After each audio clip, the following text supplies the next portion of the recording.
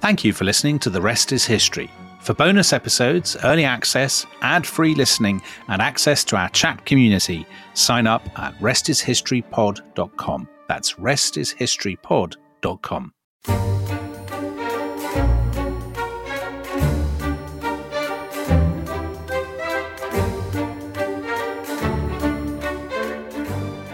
Welcome to The Rest is History. The horrors of war could not have seemed more remote, as my family and I shared our Christmas joy with the growing family of the Commonwealth. Now this madness of war is once more spreading through the world, and our brave country must again prepare itself to survive against great odds. Not for a single moment did I imagine that this solemn and awful duty would one day fall to me, Dominic Sandbrook. But whatever terrors lie in wait for us all, the qualities that have helped us to keep our freedom intact twice already during this sad century will once more be our strength. The words, slightly adapted, of Queen Elizabeth II on Friday the 4th of March 1983 as Britain entered the Third World War. Well, there was, of course, no Third World War in 1983. This was actually a British government exercise, a particularly chilling war game. But Tom Holland, we both grew up during the 70s and 80s in the kind of heyday of the Cold War, and these were kind of chilling times, weren't they? Oh, they were terrifying whenever you thought about them. And I grew up outside Salisbury, and Salisbury Plain, obviously, big kind of army centre. And we were close to the town of Wilton, which I think was some NATO headquarters. And I remember, must have been late 70s, a teacher proudly telling us that Salisbury was third on the Soviet nuclear hit list. So apparently he said 2 nuclear bombs would go off over the North Sea to destroy all the kind of telecommunications or something. And then the third one was going to be detonated over Beach's bookshop, which was wow, that's very precise. Yeah, it was just outside the close around the cathedral. So Ted Heath would have been in trouble. Ted Heath would have been the first to go. And I remember my father coming to pick us up and sitting in the car and looking out at the spire of Salisbury Cathedral and imagining, a sudden flash and the whole of it vanishing. And I don't think I ever really recovered. No, it's a strange thing, isn't it? Because people now, younger people will find all this very bizarre, but we had a teacher at school, I now think of him, Mr. Taylor, in his socks and sandals. He quite clearly was a member of CND. And he used to give us sort of little lectures about the Russians had all these missiles aimed at us, but we had all these missiles aimed at them, and it was really our fault. And World War III was, looming at any moment. And we in the West Midlands would be entirely to blame. But the advantage, whenever I get any kind of millennial grumbling, I just say that they had it easy. Yeah, of course. They've got nothing to worry about. Nothing to worry about. There's only global warming or whatever. All that stuff, yeah. But that's nothing compared with the threat of mushroom cloud. Now, 1983, the year we've just been talking about, is the subject of a brilliant book about how close the world came to nuclear destruction. And we are joined today by the author of said book, Taylor Downing, who also worked on what I still think is actually one of the absolute best history series ever made.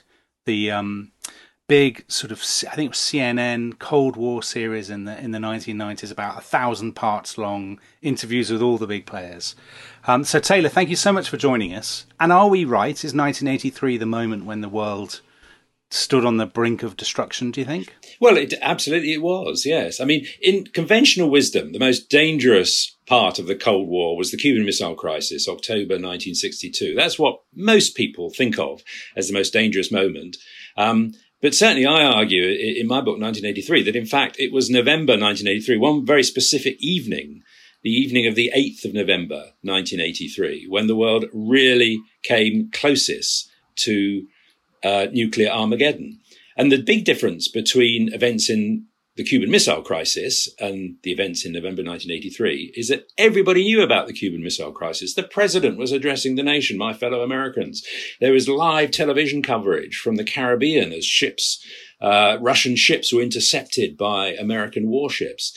Everything was very public. In America, people looked out of their windows and gauged the fastest route to the nearest nuclear air raid shelter. Not that it would have done them much good, but there was a genuine sort of public sense of anxiety in October 1962, whereas in November 1983, nobody knew what was happening. This was behind closed doors completely.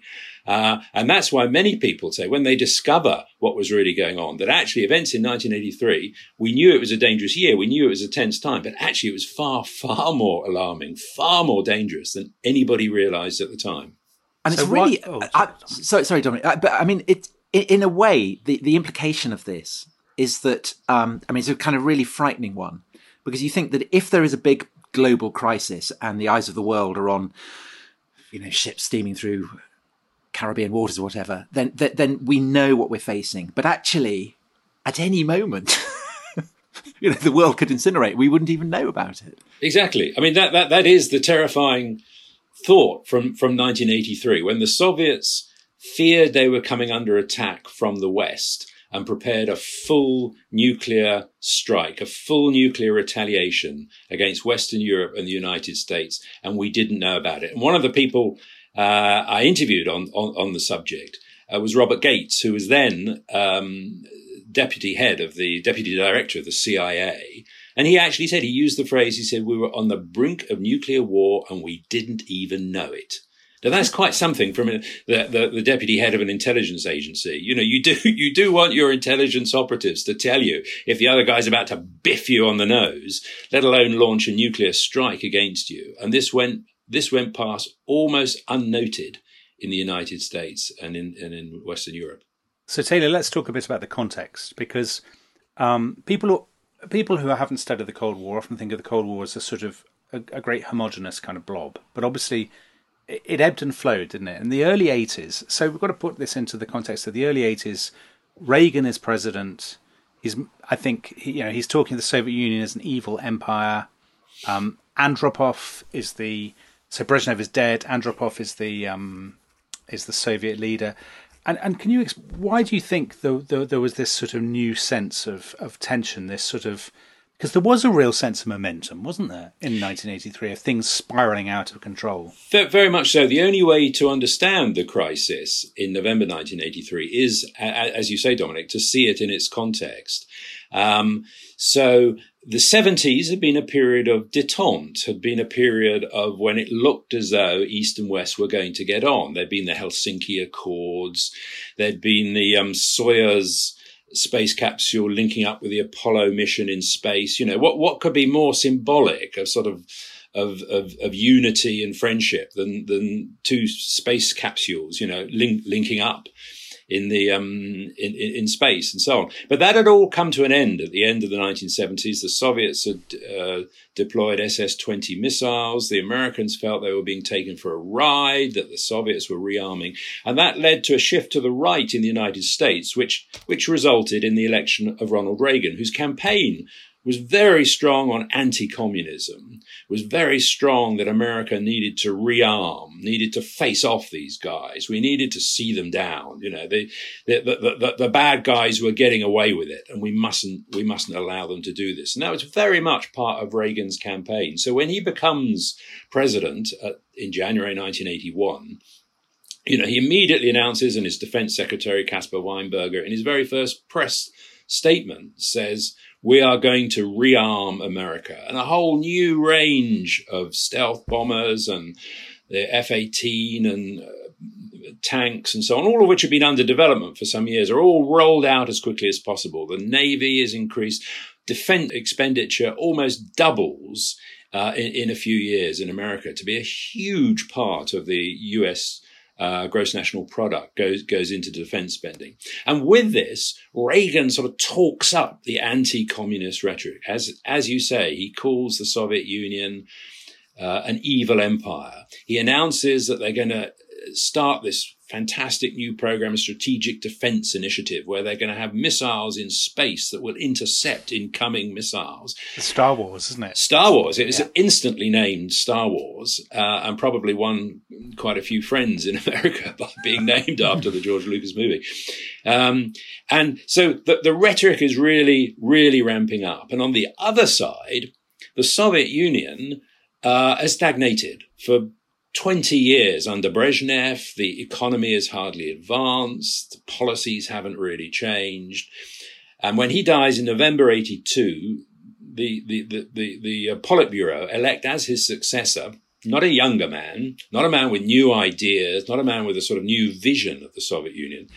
They elect an old man who has been for 20 years the head of the KGB. The KGB is the secret service in the Soviet Union, not only running agents abroad, but also maintaining the surveillance of the entire Soviet society. Every factory has a KGB officer. Every school had KGB officers. Everywhere, the sort of process of watching what people are doing and ensuring nobody steps out of line. The KGB are sort of managing internal security as well as the sort of external stuff that they're probably a bit more famous for now. And this sense of paranoia is building up in Moscow, this terrible sense that the West are economically more advanced. They've got computers. You know, in the Soviet Union in 1983, you couldn't have a typewriter or a photocopier without having an official license from the government. So computers were completely alien. The idea that there should be a free interchange of information and ideas was just completely alien to the centralized Soviet system. And with this comes, as I say, a sort of sense of paranoia that the West are doing better than we are, that they're scheming away in some way that we don't fully understand. So when Reagan calls the Soviet Union the evil empire, this is massively offensive. They're sort of not being given the respect they feel they deserve as a major power. And then when he talks about his Star Wars initiative, they cannot understand whether the Americans have the technology to do this or not. They just feel that it's suddenly going to completely upset the balance. You know, we've been living since the 50s with this concept of mutual assured destruction. We'll probably come back to that later on, I guess. Whereas if either side presses the nuclear button, they know that they're effectively committing suicide, that the retaliation will be so great that'll be the end of the story. And suddenly the Soviets began to think maybe the Americans are getting around this. You know, if they can intercept all our missiles in space, if this Star Wars program can mean we can fire all our missiles, but none of them get through, they have a fantastic advantage over us. The nuclear balance of power, or the balance of terror, if you like, that has prevailed from the 50s onwards is suddenly broken. The Americans can launch a nuclear war and get away with it because they'll intercept all our missiles. And Taylor, also the kind of the close range nuclear missiles that start to be introduced by the Americans into Britain and to Germany, that is also a crucial part of this, is it? Yeah, it is. Cruise missiles are, you know, green and common and so on. Cruise missiles are green and common, and the Pershing missiles and so on. Yes, that's very, very, very much part of it. What the Soviets had done in the late 70s was introduce a new range of missiles that were short range. They could attack Western Europe from their bases in the Soviet Union, the SS-19 and so on, the SS-20, sorry. And this sort of fundamentally shifted the balance, that if there were short-range nuclear weapons that could take out parts of Europe. So America began to roll out its cruise missiles and its Pershing missiles and so on. And that was all that was really the beginnings of a new sort of tit-for-tat regime in the 1980s that was starting to get very, very dangerous. You had this man in the White House talking very aggressively. He called the Soviet Union an evil empire. Well, that's very, very offensive to the Soviets. He was spending billions, almost trillions, on rearming America. Everywhere, everything in the American side was computer controlled, whereas the Soviets only had a tiny number of computers in their entire state. This sense that they were sort of losing out not only to the rhetoric from Reagan, but also to this huge arms expenditure that they couldn't keep up with. And to this sense that, America was winning the Cold War. But what's so fascinating about that, Taylor, I think, is, H.A.B. Taylor, I think it was, who said that, wars are generally start not because people are kind of aggressive, but because they're afraid.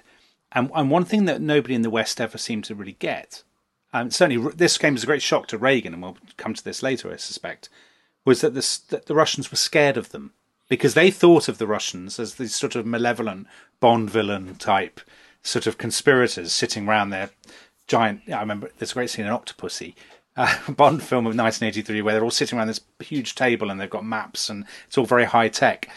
And what the people in the West didn't get was that the people in the Kremlin were actually frightened, that they thought the West would strike first. But also the people in the West are frightened, right?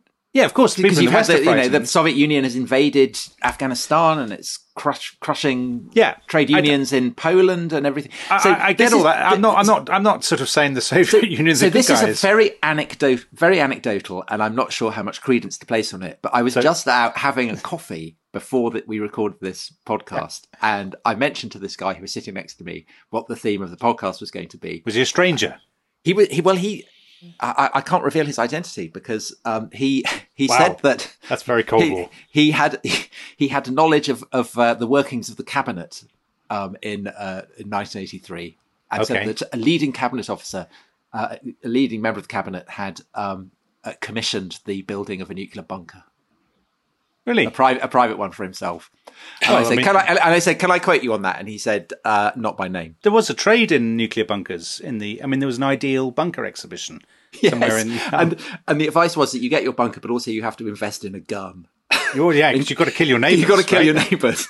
Anyway, sorry, Taylor. Anyway, Taylor, let's get back. But that's the context. But essentially, there's a climate of fear on both sides, right? Yeah, climate of fear on both sides. Yes, absolutely. But I think you're right in saying that whilst America was, particularly under Reagan, was sort of aggressive and was, punching out and this constant rhetoric against the Soviet Union, the Soviets were feeling that they were falling behind, that their technology wasn't quite as good as that of the West. They didn't understand how things worked in the West, and that they were falling behind in this race. Therefore, they needed to be sort of extra careful, extra watchful, extra vigilant against what the Americans were up to. And suddenly, this sort of new figure, this old Hollywood star, appears on the stage and attacks them almost sort of day after day. The rhetoric is building up, and it scared them. It absolutely scared them. So they started a process. It was called Operation Rian, which was to look out for indicators that the Americans were preparing to launch a nuclear attack. And some of these were pretty sort of sensible. Are the military mobilizing? Well, obviously that would happen if there was going to be a nuclear attack. So their agents were told to go and look for mobilization of the military. Were blood banks being stored up in case the casualty rate increased? Sensible things like that. But eventually it became completely absurd. So agents were told to go and count the lights that were on in the Pentagon in Washington or the Ministry of Defense in London at night. And if they were more than a certain number, this would clearly conclude that they were sort of plotting away at night. And if they came up with these marks, then they get promotion. So there was a kind of yes, the whole process fed on itself. Yeah. The agents in the field, even if they, living in London or Washington, thought, well, obviously America's not prepared or Britain's not preparing to go to war. But you got no promotion for saying that. You only got promotion for finding the evidence that, yes, look, they're planning something. So when there's a perfectly neutral announcement on the BBC that there's a new call for blood donors, through the National Health Service, that's reported back to Moscow. Look, they're preparing for war because they're gathering blood banks, you see. So one thing after another sort of feeds itself in this rather frenzied, paranoid view in Moscow. And then there's this war game, this NATO war game. Well, the war, yes, the war game comes at the end of a very, very tense year. 1983 had sort of built up stage by stage. You can only really understand the events in November 1983 by sort of seeing it in the context of what I think we now look back on as probably the most dangerous year. Certainly up with 1962 and the Cuban Missile Crisis. Anyway, certainly one of the most dangerous years in the Cold War. And there were, there were a series of events that sort of jacked up the danger as far as the Soviets were concerned. So there's the rhetoric coming from the White House, coming from the president himself, coming from Reagan, the evil empire speech, and so on. Then there are a series of war games that the Americans play that constantly rattle the Soviet defenses. They'll fly jets right up to the edge of the Soviet border and then sort of veer away at the last possible second. So that's Top Gun. That's Top Gun stuff. But you see what they're doing. They've got these giant KC-135 listening aircraft up, recording all the chat and all the dialogue on the Soviet system. This is going on constantly through 1983. Then there's this remarkable event at the end of August 1983 when a civilian airliner, a Korean airliner, flight KAL 007, veers hundreds of miles off course over some of the most sensitive territory in the Soviet Union, the Kamchatka Peninsula, and then over Sakhalin Island and towards the mainland. It's still not really very clear quite how this airliner had managed to get so off course, but at one point it overlaps, it passes an American reconnaissance plane, and which is out electronically gathering information. And the Soviet system clearly in some way gets confused as to whether this is a civilian airliner or is an American spy mission. And they shoot it down. 269 completely innocent people on this Korean airliner are killed. And of course, the American rhetoric, the outrage, the sense of how can any system, shoot down a civilian airline, not be able to distinguish between a military plane and an airliner, shoot it down, kill all these innocent people. The outrage absolutely erupts at that point. And Reagan calls the Soviet Union a terrorist state. This is really sort of severe stuff. And then there's a couple of other incidents that happen, totally unconnected, effectively with the Cold War.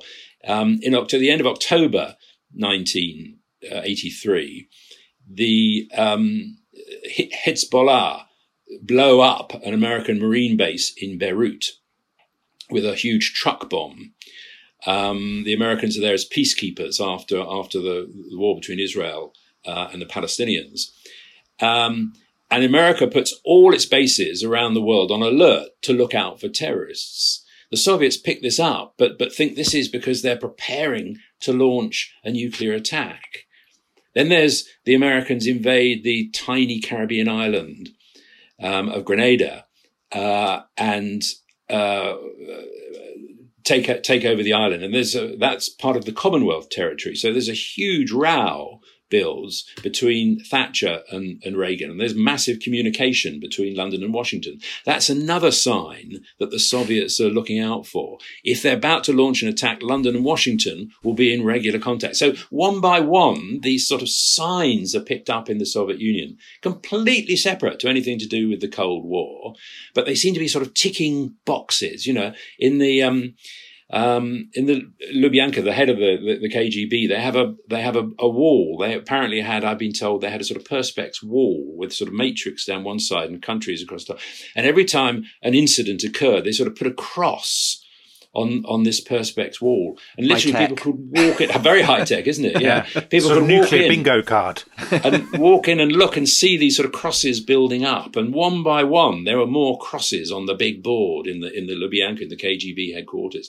And then the incident comes, which nearly sparks it off. And this is a NATO exercise. It's an annual exercise called Able Archer.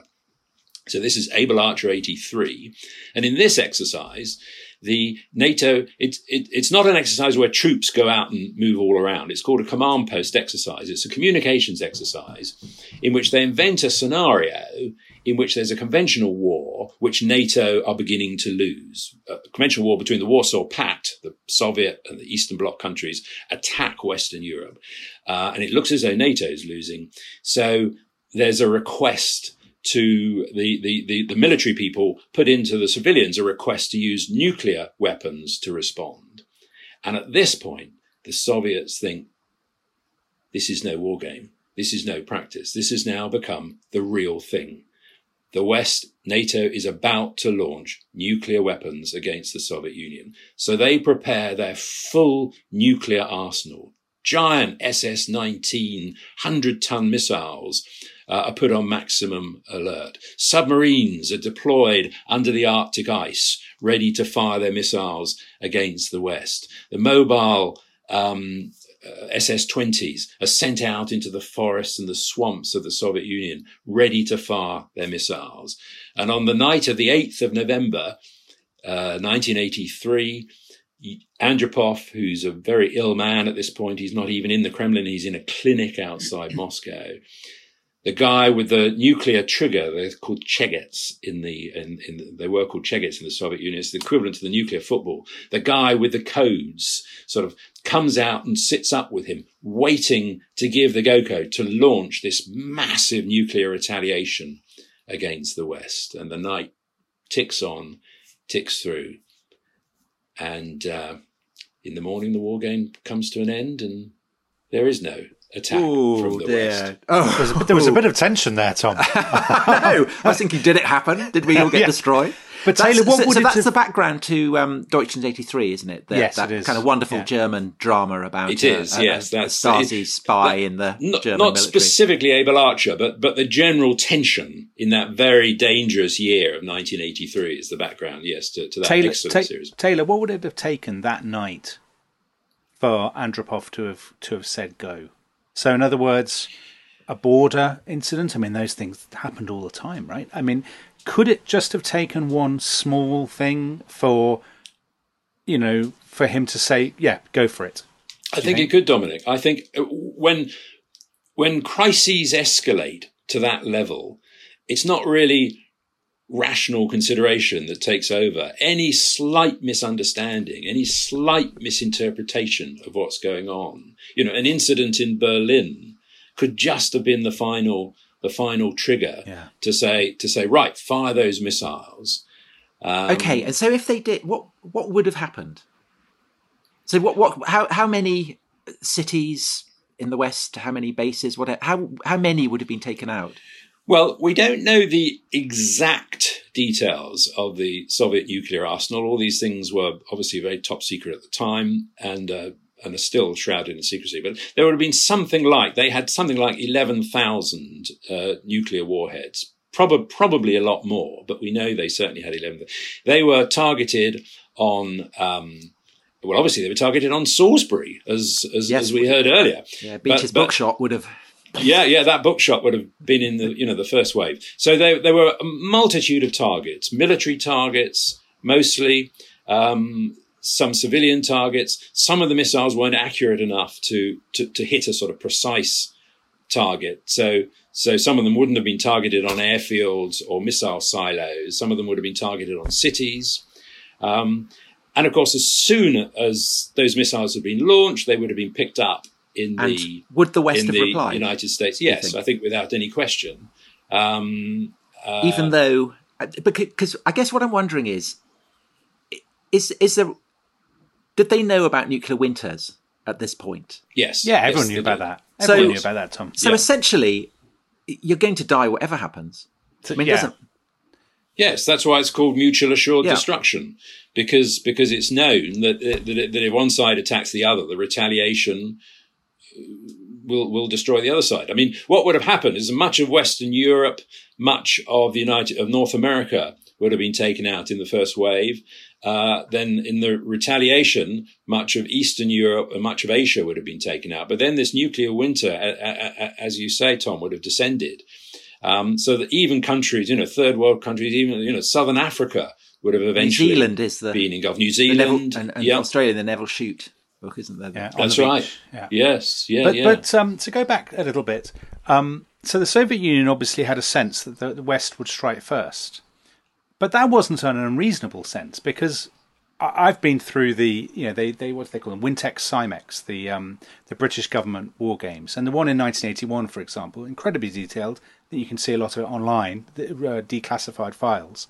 So these war games often envisaged that in the event of war, the Soviet or Warsaw Pact conventional forces would be too strong for NATO, and then eventually, so the Wintex Cymex 81 exercise ends with the NATO commanders asking Washington and London for permission to use nuclear weapons in the field. And the plan is, and there's a brilliant, you can read it online, I think, there's the brilliant minutes of the cabinet discussion where they basically say, well, we won't take out the Soviet Union, we take out some of the Eastern European satellites to show our limited, because then maybe they won't respond overwhelmingly. So if we just nuke Romania and Poland, then maybe, Salisbury will be safe. The Soviet Union will recognise our limited aims. The Soviet Union will take out Birmingham. Isn't that in World War III, the General Hackett? Yeah, that's alternative exactly history. It's Minsk and Birmingham, I think. Minsk and Birmingham. But I mean, this idea that it would have been the Soviet Union that would have used nuclear weapons first. I mean, the Soviet, in a way, they didn't need to, because their conventional forces in Europe were so strong. Am I right, Taylor? Yes, absolutely. Yes, I mean they have 200 army divisions, available. I mean, way beyond anything that the Western conventional forces have. But that's what Able Archer, the NATO exercise, that's what it was about. It was about a defeat in a conventional confrontation, and therefore the request to use nuclear weapons. And that was what the Soviets. You see, the Soviets had always planned in their attacks upon the West. They'd always planned to do it in the guise of a military war game, so that the West wouldn't realize that this. So they assume that the West are going to do exactly the same. It's going to be a military war game that isn't in fact a war game. It's the real thing. They assume this is all maskrovka. They called it in Russian, deception. Every signal in the Able Archer war game, and there were signals being sent round sort of pretending all these things were happening, began with the words exercise, exercise, exercise, and then the signals. But of course, in the Soviet mindset, well, that's exactly what they would say, wouldn't they? They're not going to pretend this is the real thing. They're going to pretend it's a war game, and then they're going to attack us. Okay. I think we should take a break, Tom. Yes. This is so unbelievably fascinating. I think we should take a break. But kind of terrifying. We should talk a tiny bit about the reaction to the Able Archer thing. So Reagan completely changing his mindset, which is an extraordinary story and still not, I think, as well known as it should be. And then we'll talk more generally about nuclear weapons. So we'll see you after the nuclear winter of the break.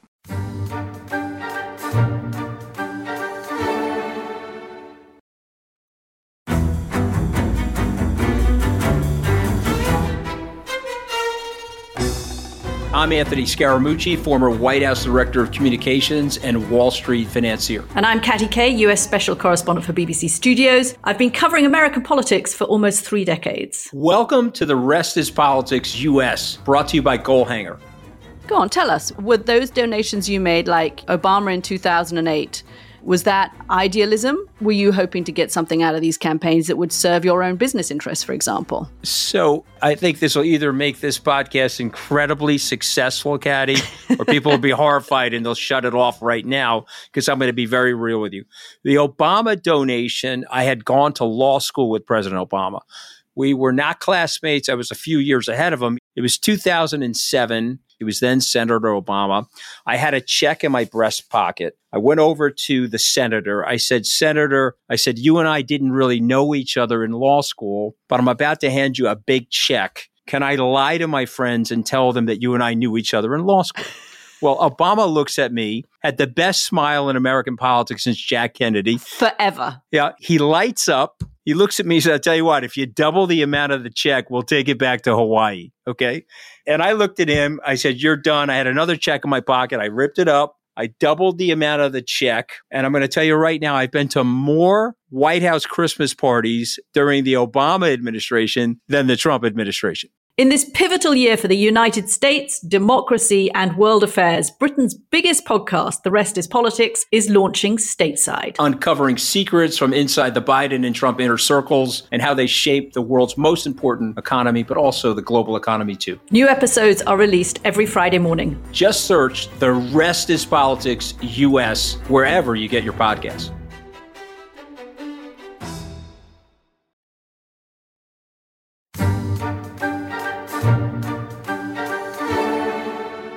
Hello, welcome back. We are on the cheery topic of how close the world came to total nuclear destruction.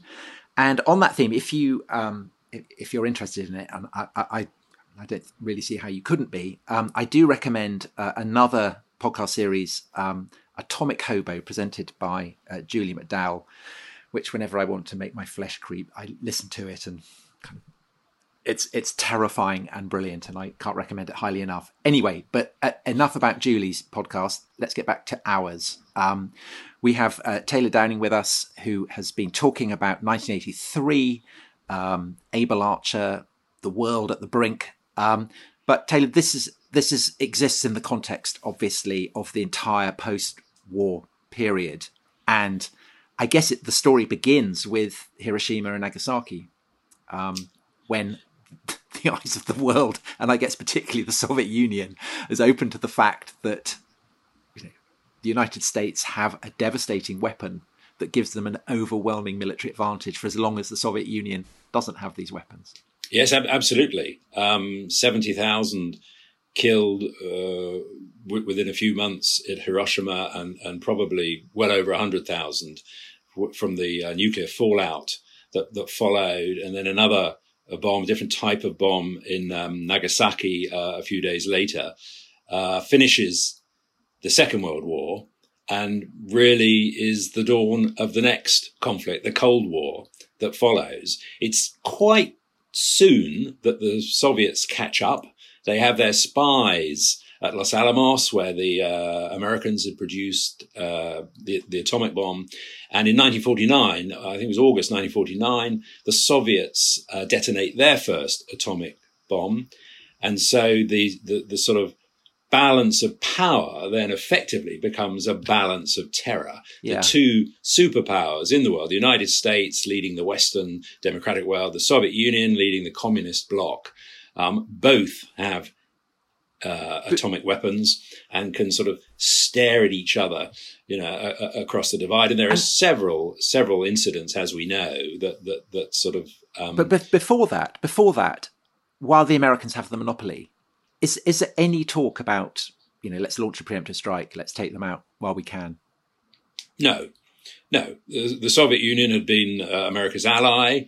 They were very irritated by Soviet behavior towards Berlin and responded with the Berlin airlift.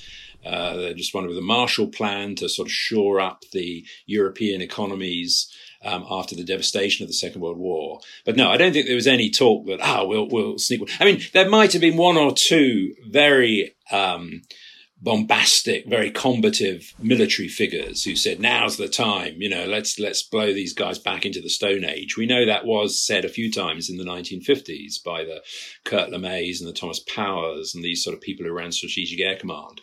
But I don't think there was any serious thinking at the top level about using this advantage against the Soviet Union. They simply America hoped that it would maintain its monopoly of nuclear weapons. And I think the CIA had estimated that it would probably be the end of the 50s before the Soviets catch up. So it's a great surprise when in 1949 they detonate their first atomic bomb.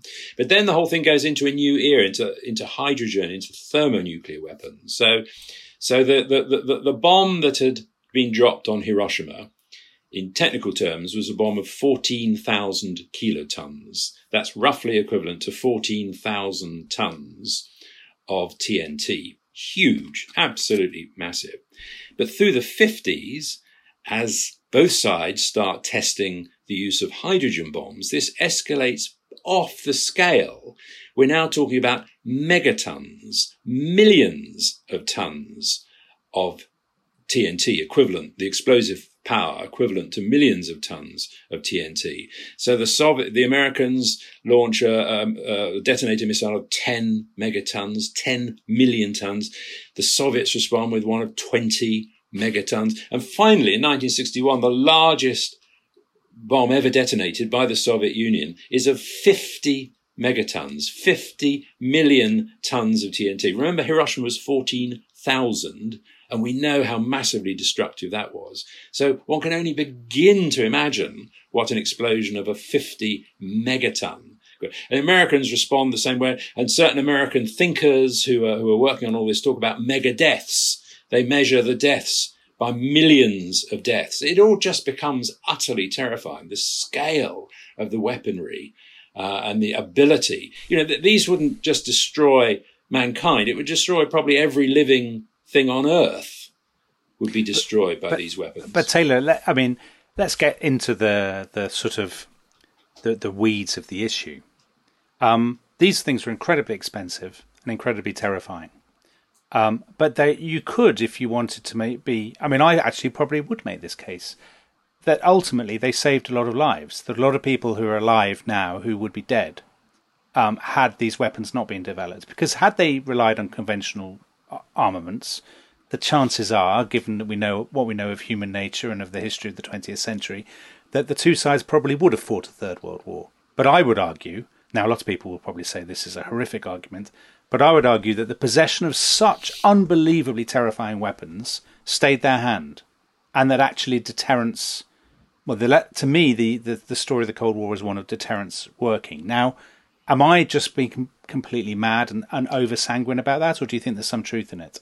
No, I think there is. That was the justification for deterrence. That was the justification, that neither side, despite the vast cost of these weapons, the huge drain on the economies, particularly of the Soviet bloc, less so in the West, but the huge drain on the economy to produce these weapons, despite all of that they wouldn't be used. And this, of course, comes to the central crux, in a sense, of Cold War ideology.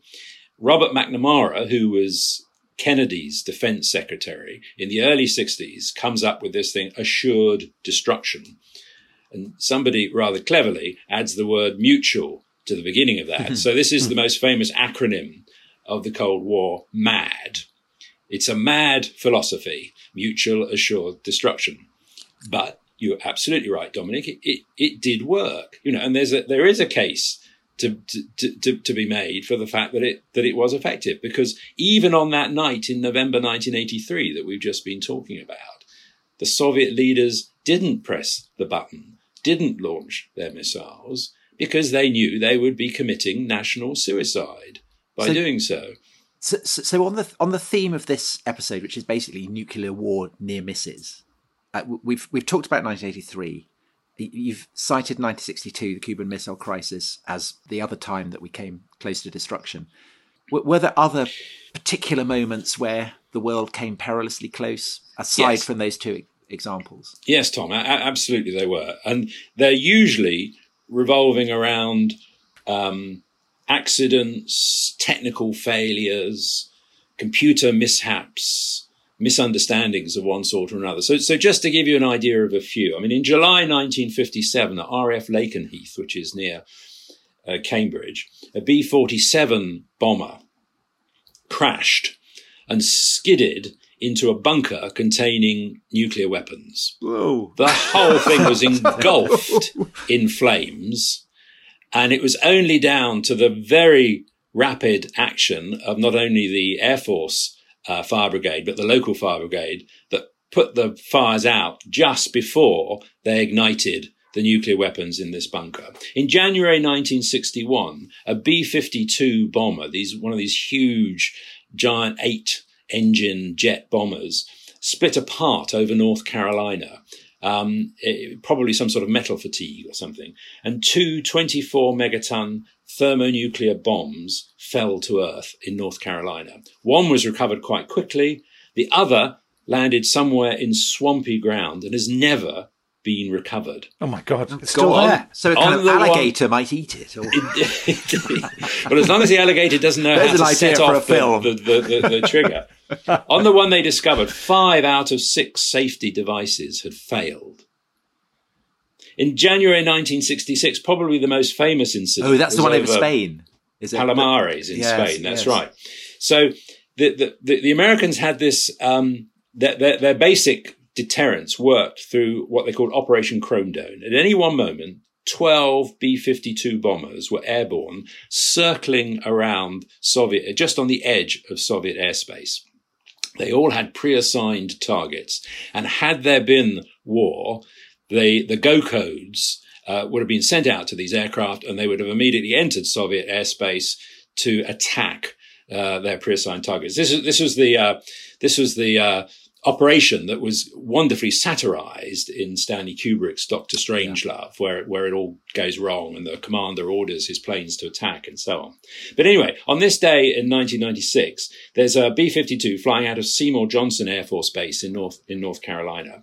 It's on a 24-hour mission. It's crossed the Atlantic. It's gone down the Mediterranean. And it's patrolling the Western Soviet border outside airspace. But as I say, waiting for the go codes should they come. This was a 24/7 operation, 12 B-52s. On this particular day, it's returning to the States after this long mission. They have to have 2 refueling operations in the course of the 24-hour flight. And it's the second of the 2 coming back about to cross the Atlantic, but still over the Mediterranean, where the aircraft collides with the fuel tanker that is sent up to refuel it. A huge fireball in the sky. Most of the people involved are killed immediately. But 4 thermonuclear weapons fall to the ground. 3 of them landing on a beach near Palomares. They recovered quite quickly, although they'd leaked a small amount of nuclear waste. But it took months. That the 4th had fallen into the Mediterranean, and it had actually remarkably fallen down a sort of canyon in the Mediterranean. So it was, I think, 2,000 feet deep, something like that. And it takes months to find this 4th weapon and retrieve it. And the arguments between the Spanish and the US governments over compensation, go on for about 50 years. In fact, they were resolved in the early part of this century. And there's another accident over Thule in Greenland. And eventually governments object to the idea that the Americans are flying B-52 bombers with thermonuclear weapons overhead. Fair enough, exactly. But if they've got a habit of dropping them. I mean, yes, exactly, yeah. Yeah, with that metal fatigue, And then there's another one, another story. In the Cuban Missile Crisis itself, which we've already referred to, a very, very tense moment in the Cold War, the Americans are very fearful that the Soviets will try and get agents into their bases and to sabotage aircraft or missiles. So on this one particular night at Duluth Air Force Base in Minnesota, a guard spots an intruder climbing over the fence and sets off an alarm. This immediately triggers alarms at other air bases in the Midwest. But at one of them, the wrong alarm goes off. It's not we have an intruder, it's we are coming under nuclear attack. So all the aircraft rally to the end of the runways. They're just about fully armed with nuclear weapons. They're just about to sort of take off to launch a reprisal, when the base commander realizes that the wrong alarm has gone off and they're all refueled. Phew, thank goodness for that. Back at Duluth in Minnesota, they find that the intruder was a grizzly bear. A hungry grizzly bear nearly sets off World War III.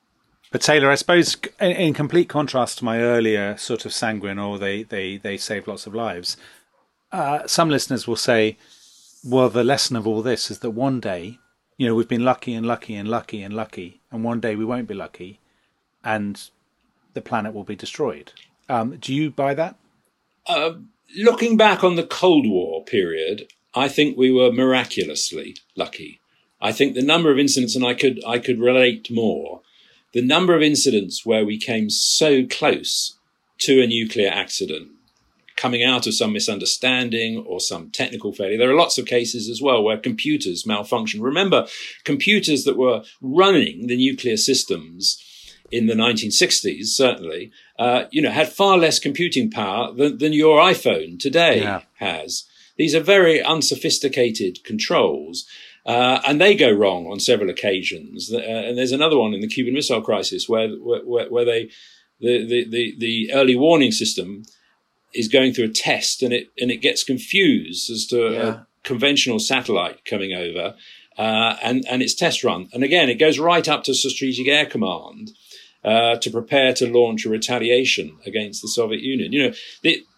I think overall, to answer your question, yes, I think it was a miracle that we got through the Cold War without there being some sort of nuclear conflagration. Whenever, my laptop malfunctions or something, it always makes me think, how on earth did we survive the Cold War? But we did. And I suppose going into the post-Cold War period, generally people have been able to breathe more easily. And yet, perhaps, in a way, it's become more dangerous because there are certain flashpoints where there could be nuclear war, but it wouldn't destroy the entire planet. And so therefore, perhaps there are governments that think, well, we might give it a go. And I guess the two notorious flashpoints are India and Pakistan and North Korea. Yes. Is that fair?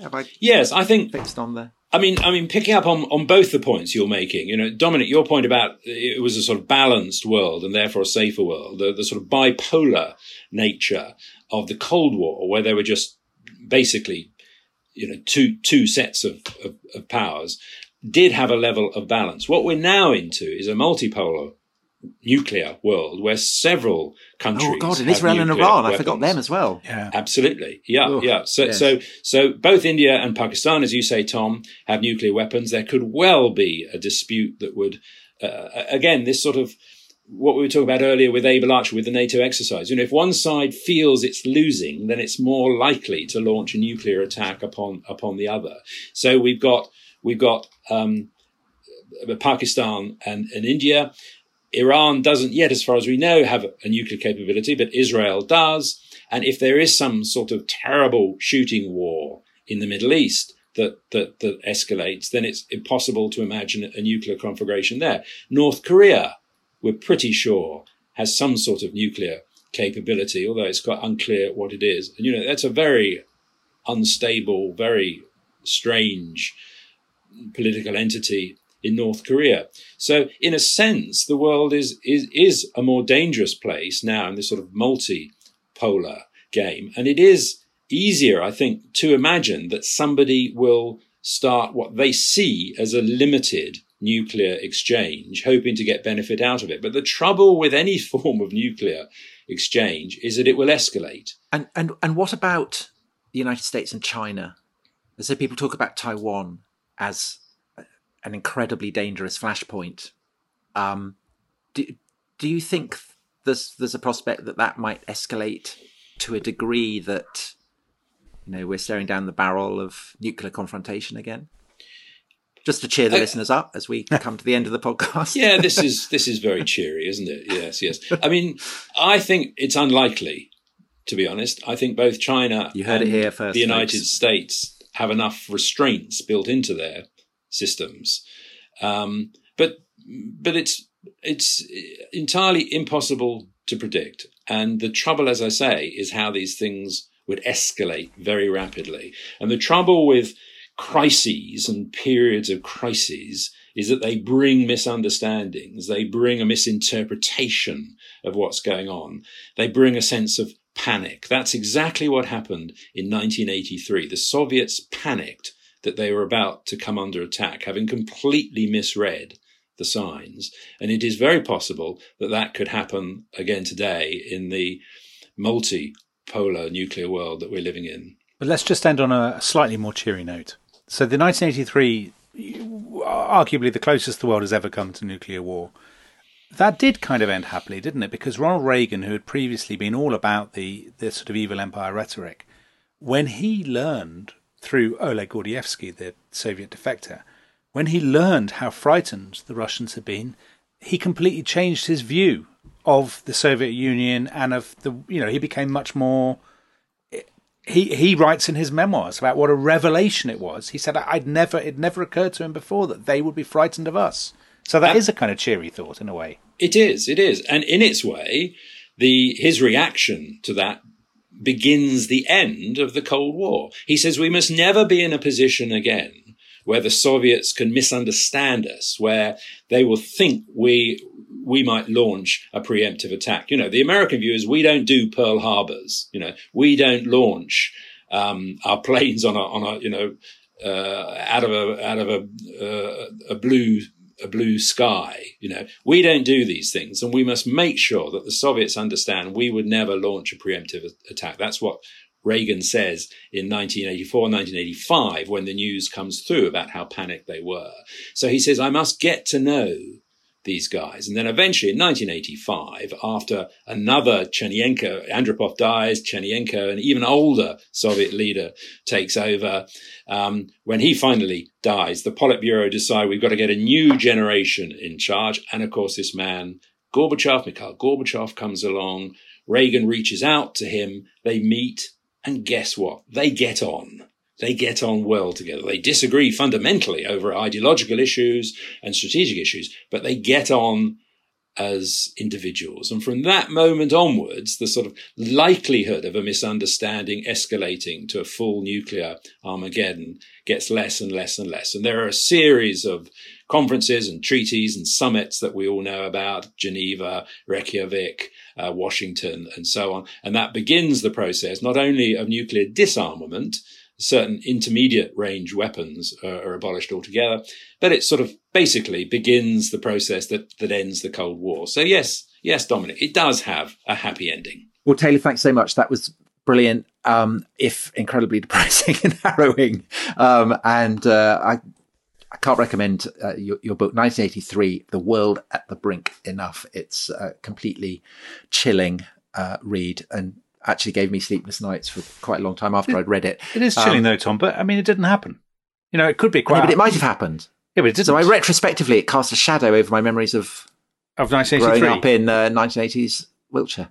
Yeah. See, I think... Realising that myself... the Brooks Bookshop, Ted Heath. And actually, Dominic, I'll tell you something actually also very sinister that happened was that I was going through my father's papers. Yeah. So he had a whole stash of papers which he kept, and he was clerk to the parish council of Broadchalk in the picturesque Chalk Valley. And there was a whole load of papers that he'd been given as clerk of the parish council on how to cope with a nuclear strike. Oh, yes. And it was all about how to kind of bury dead cattle. Absolutely. And where bodies should be disposed of. And, well, as you know, I'm a big fan of all this sort of protect and survive stuff, and there was these public information films that told you how to bury the bodies of your loved ones outside your fallout room. And all this sort of stuff. I mean, the key thing I always think, we haven't got onto threads and stuff, which I know Taylor is interested in, as am I, all the sort of fantasies of nuclear apocalypse. But the key thing, I think, would be to die straight away. You want to be incinerated right at the beginning. You don't want to be wandering around some sort of Dark Ages frozen wasteland. So one film that I did see was it was a series called QED, and it was about a nuclear missile being dropped over St. Paul's, and it kind of worked out exactly what would happen. And I remember they put, I think, a kind of melon or something, watermelon, on a stick. And then they blew shattered glass at it to simulate what the effect would be of being in a room with glass. And that would make me definitely want to be killed immediately, because what happens to your head in the event of glass hitting it? You don't want to be one of these people who's living in this sort of post-apocalyptic kingdom of Mercia fighting the mutants.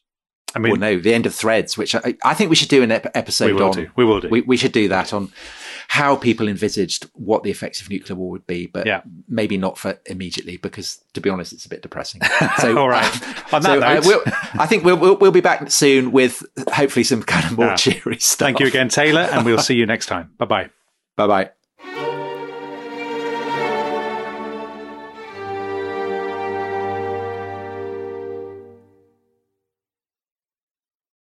Thanks for listening to The Rest is History.